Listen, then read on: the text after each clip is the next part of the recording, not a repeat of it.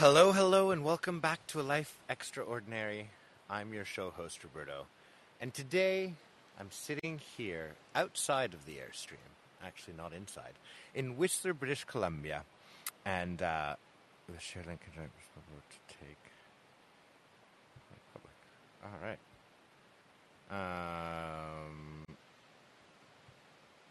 Let's add some people here. Sweet.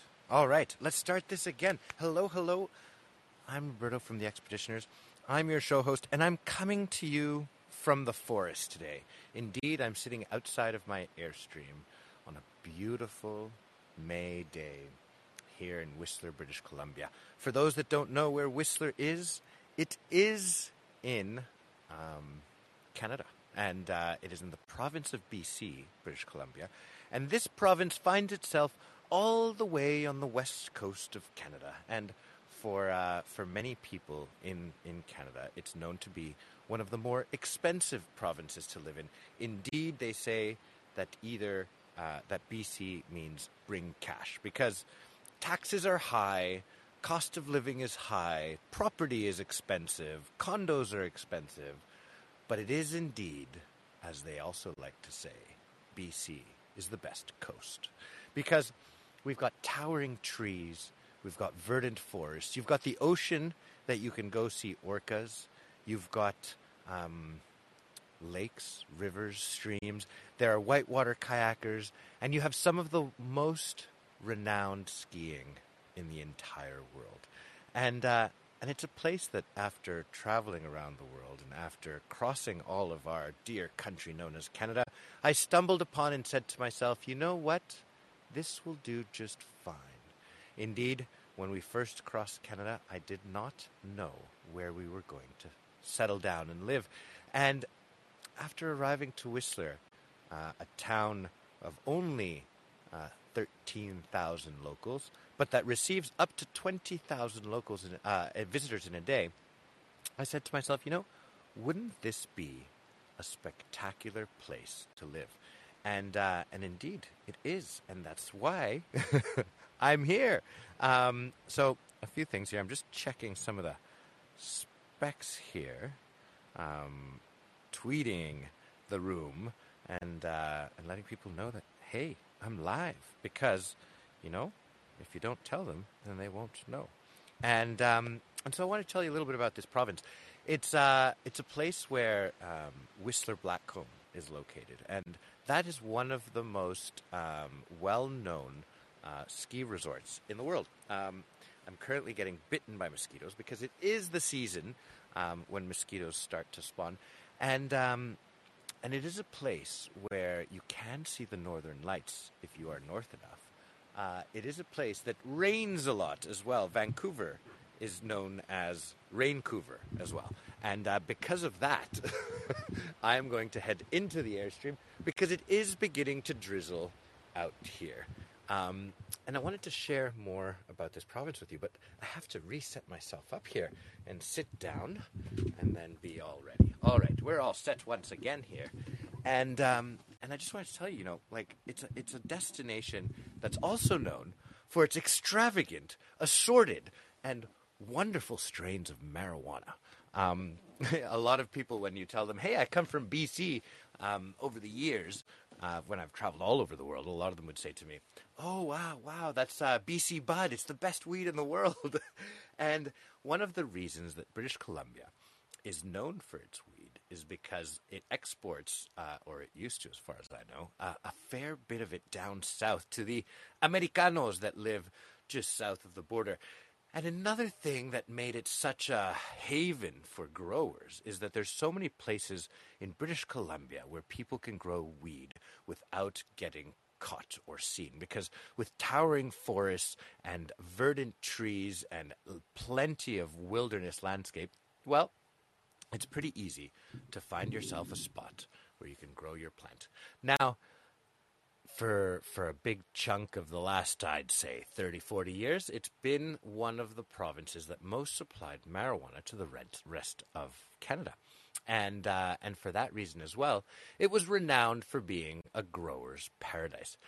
But for those unaware, we are just about shy of a year or little bit more than that, maybe 2 years now, where marijuana has become legal in this wonderful country of ours. And so now, instead of having to go down the block, find your shadiest looking guy, you can simply walk into a store, have old granny behind the counter tell you of all the delicacies that are available, and therefore get your bud. So times have changed.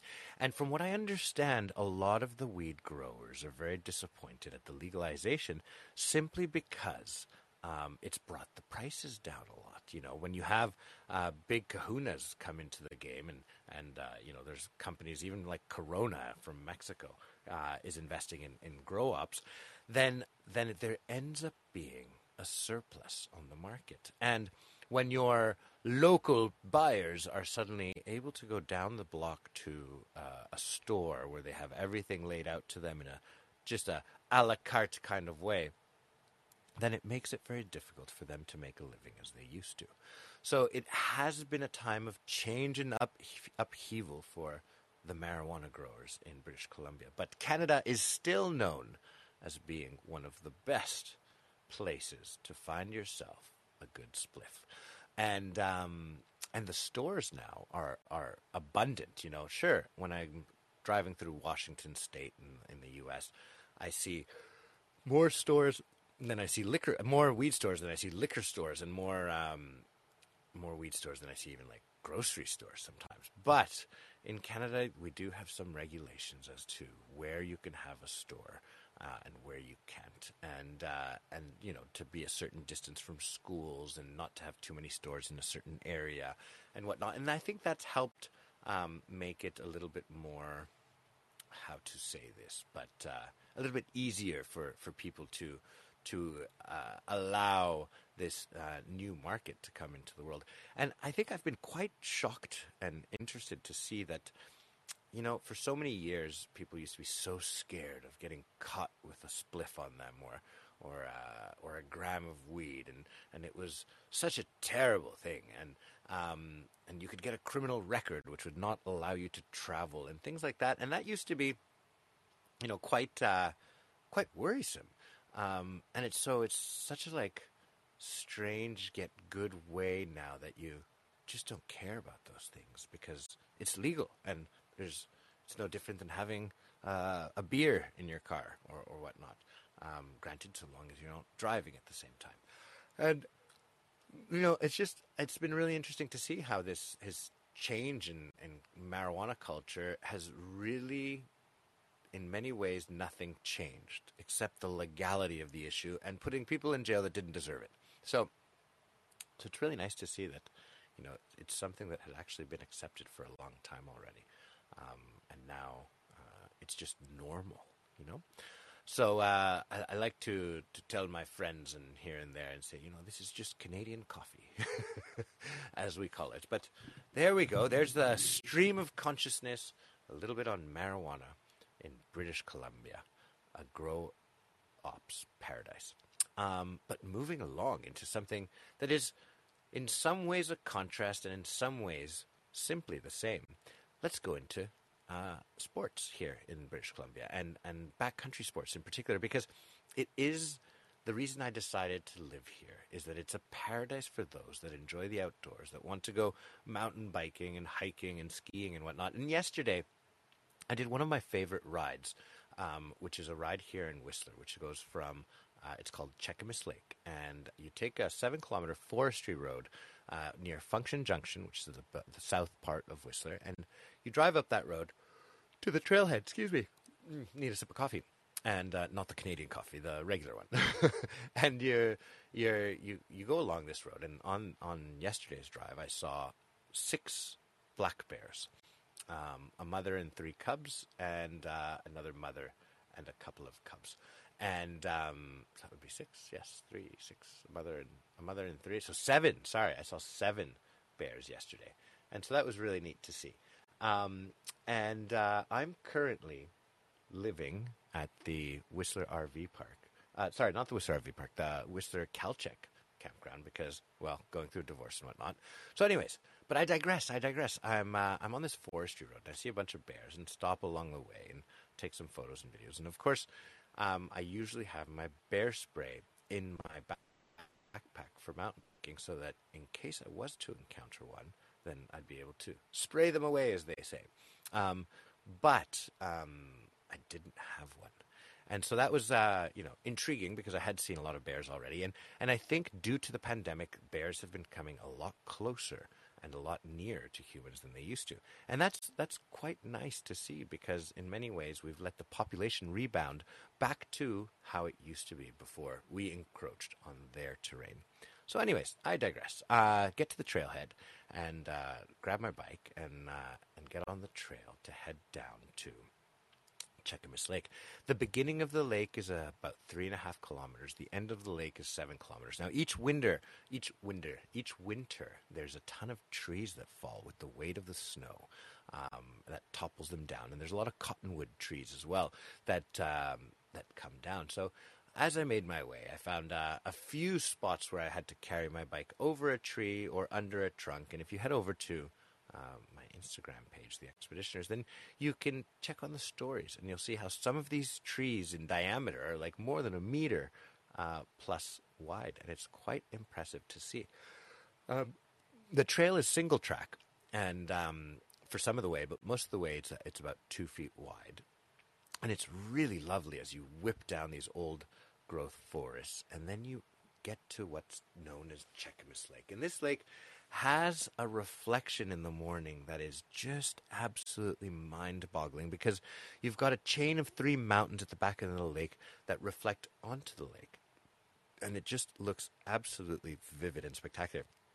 And as the day progresses and the sun kicks up above the horizon, the lake turns from a light blue color to an emerald green.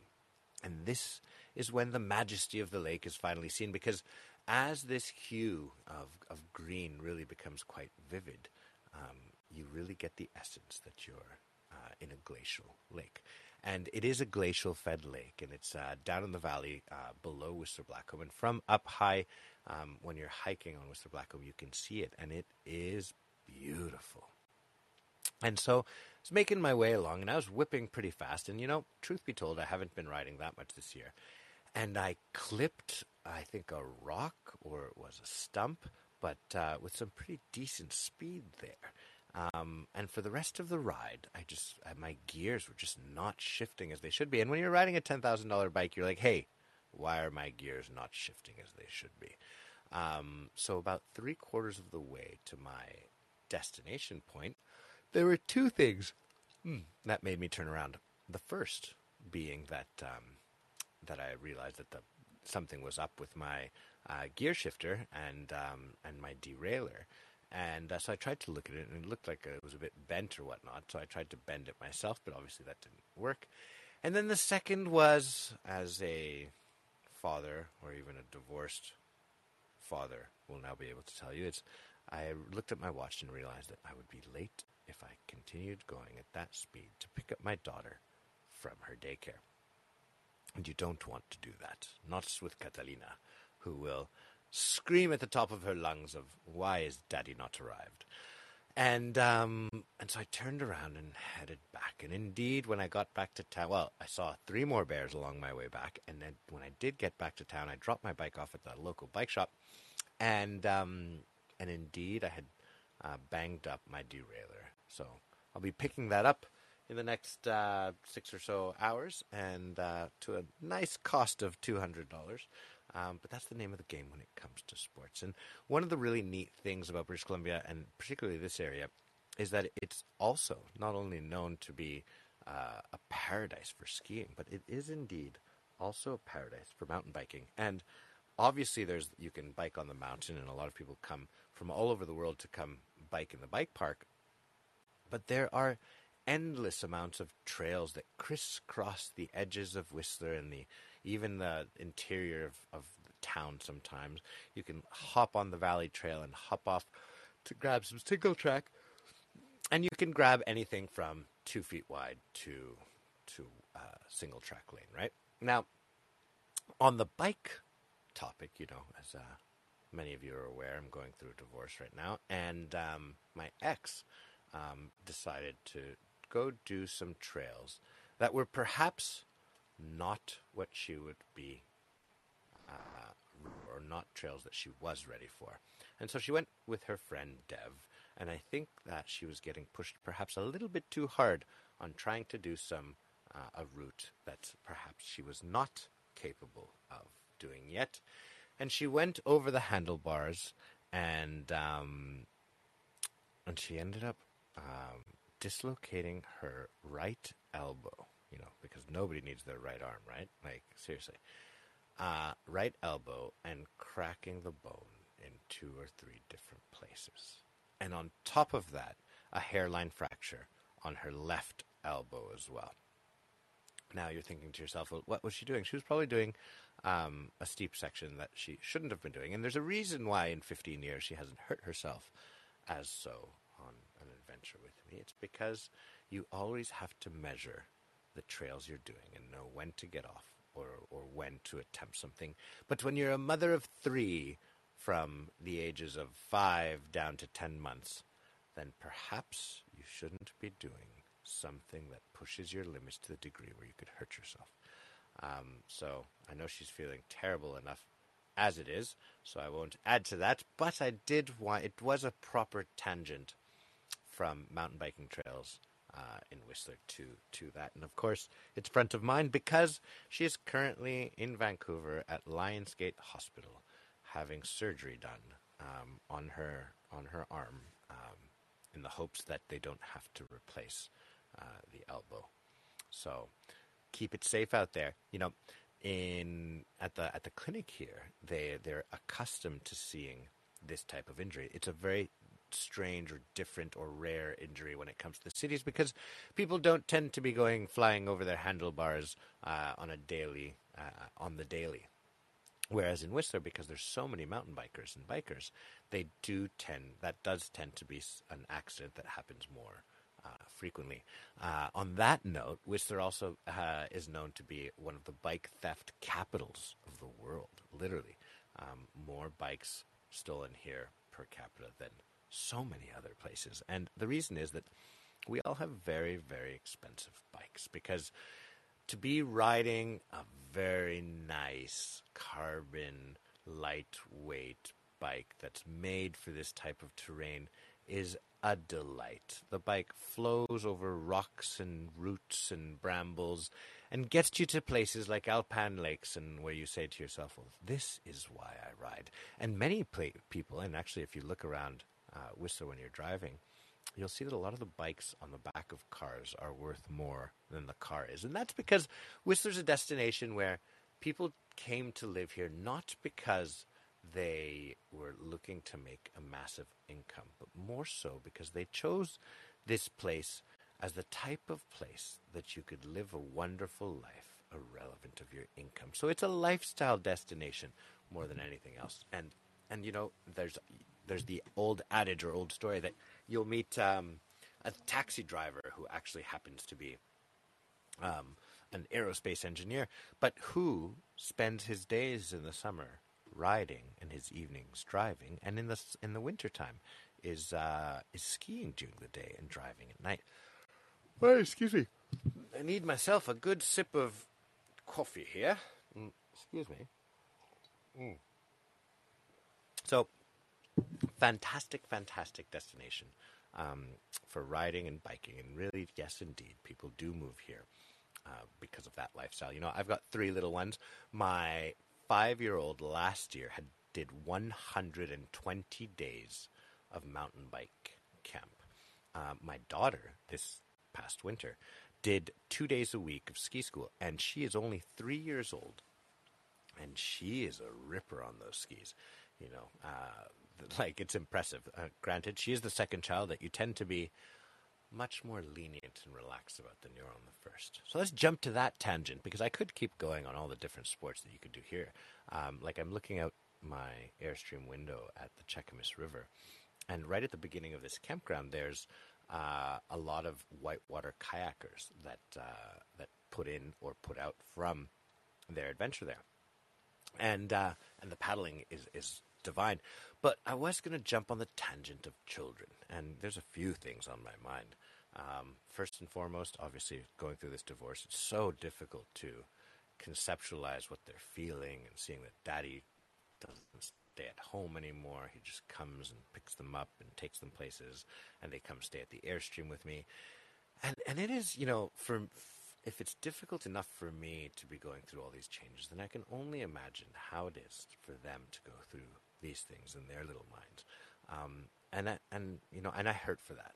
I really do hurt for knowing that these changes of mommy and daddy not living together anymore and living in different places is something that that for sure I need to balance out on the other side by creating a wonderful life for them and giving them extraordinary amounts of love. And I think that is the key to a well, happy, and balanced child, is giving so much love. And that's been the key for us raising the little ones. It's just they've got an abundant amount of love given to them, and it really changes their characters. And so many people tend to say, how is it that your kids are so relaxed and so adventurous and so happy and smiling? And I cut it down to basically they've never felt that they insecure, because they always felt that mommy or daddy were around and that we were protecting them and taking care of them, and we've co-slept.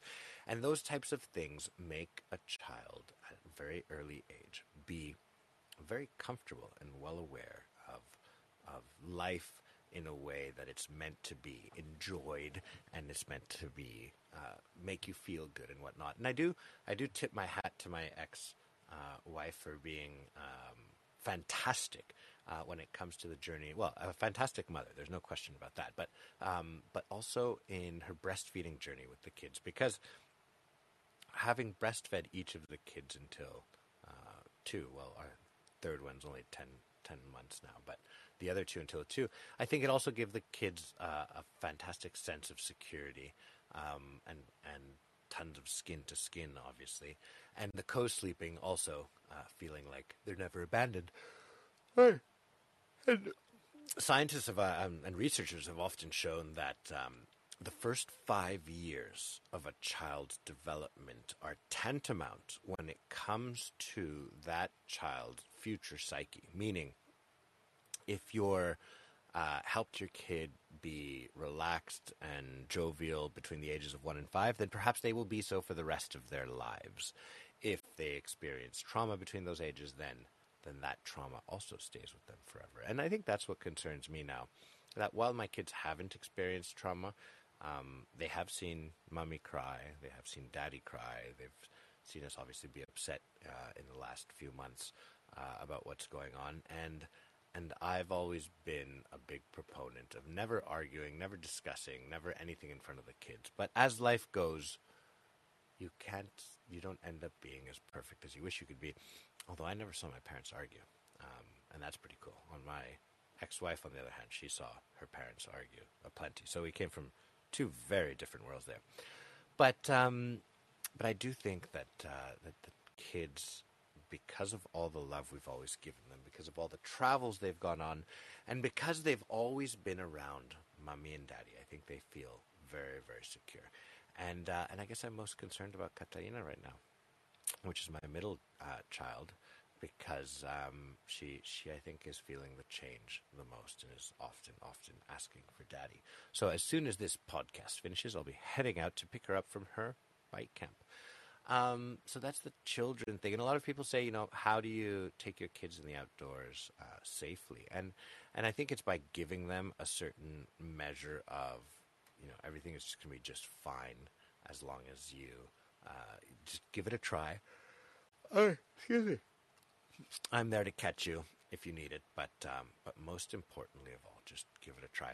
And always, I call Catalina, I say that she thinks I'm the hand of God, because in so many scenarios, she's about to plunge into the river or fall into the lake or whatever it may be.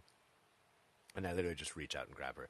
Actually, when she was learning to swim, she's a full swimmer now, and she would jump in the pool. That's how I would take her out. She would not be able to swim, and then this hand of God would reach down into the water and pluck her from the pool. And she would always be like, "Oh, I was expecting that." So, but in the forest, one of the things that I've seen that makes my kids very sure-footed is that we're often and constantly playing in the outdoors. And this makes them be very aware of terrain that's varied and unstable and walking on logs and things as such. And it makes them just very sure-footed. And I think that's fantastic because in places like Mexico where you can't take your kids into the outdoors because of safety concerns and you live in the city, then they actually have these like interior gyms where kids kind of learn a little bit to do like a sense of parkour or jumping and hiking, but in a very controlled environment with foam blocks everywhere where if the kid falls he can't bang his head and there's no sharp edges.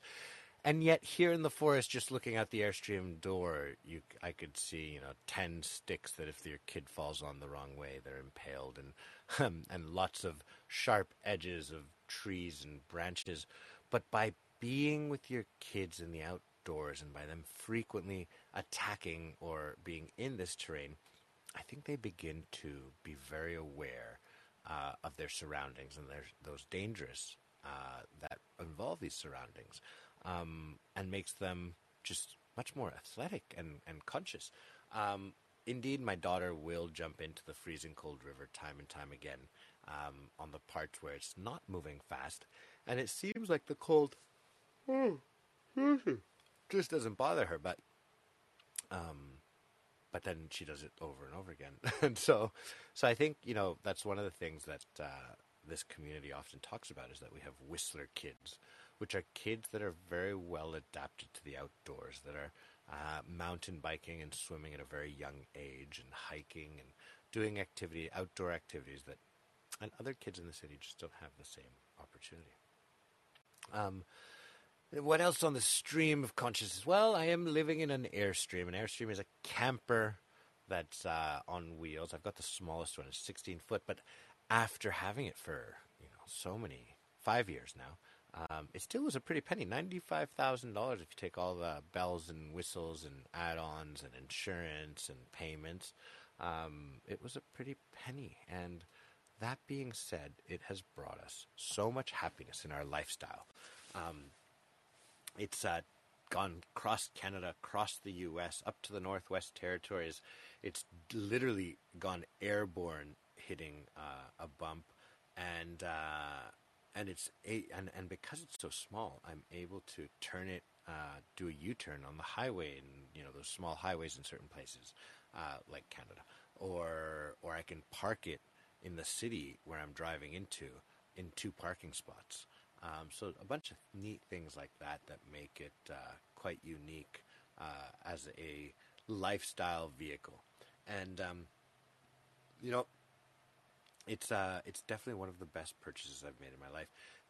When we first got it, the kids were often saying, "Well, oh, happy! I'm so happy to be in Happy," and I really enjoy it. And then they're so jovial, and they'd be playing outside, and they get cold and wet, and they come in, and we've got heating, a hot shower. We can make some food on the stove. And so that combination, I think, made the kids quickly realize that Happy was a safe haven. And while I had thoughts of giving it a really great, quintessentially Canadian name of Igloo, in the end, we ended up calling it Happy because Mickey would be so happy when he would come into it. And actually, he was the catalyst for us purchasing it, because we would actually go backcountry camping out of a tent, and then you get to the campground after that, like the front country campground where you're parked with your car, and you're all wet and cold, and you're still pretty miserable.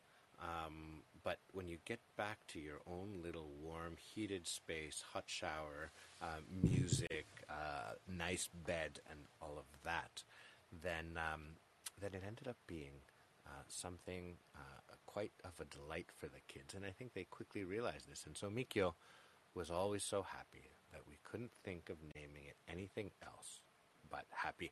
Now, if you're looking to get an Airstream camper now, it is probably the most difficult time to do so, because the demand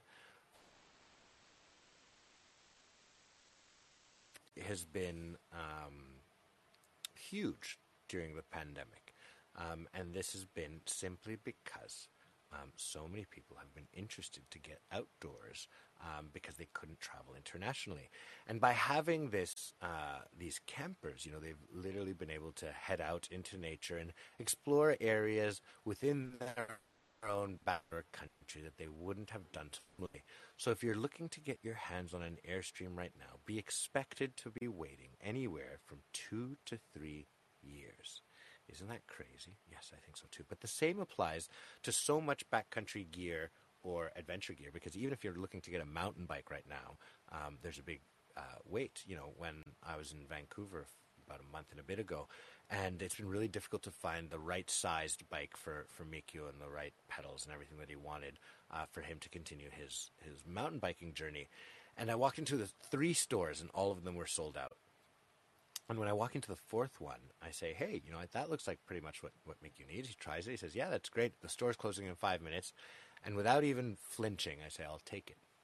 Because I knew that it would be very difficult to get my hands on exactly the bike I needed, like that one, when I needed it. And so Mikio got his bike, and off I went to Iceland. And also it was something that I wanted to get for him before my big trip to Iceland, because I was away in the end for a month.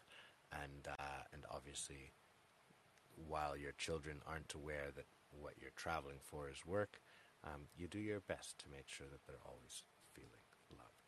So I appreciate you tuning in onto my stream of consciousness today. I will be jumping in again to do another one later in the evening, so I hope you'll tap in. And I'm Roberto for the Expeditioners. Thank you for listening, and so much evolution coming on these podcasts, so I hope you'll keep listening. Talk to you soon. Tau tau for now.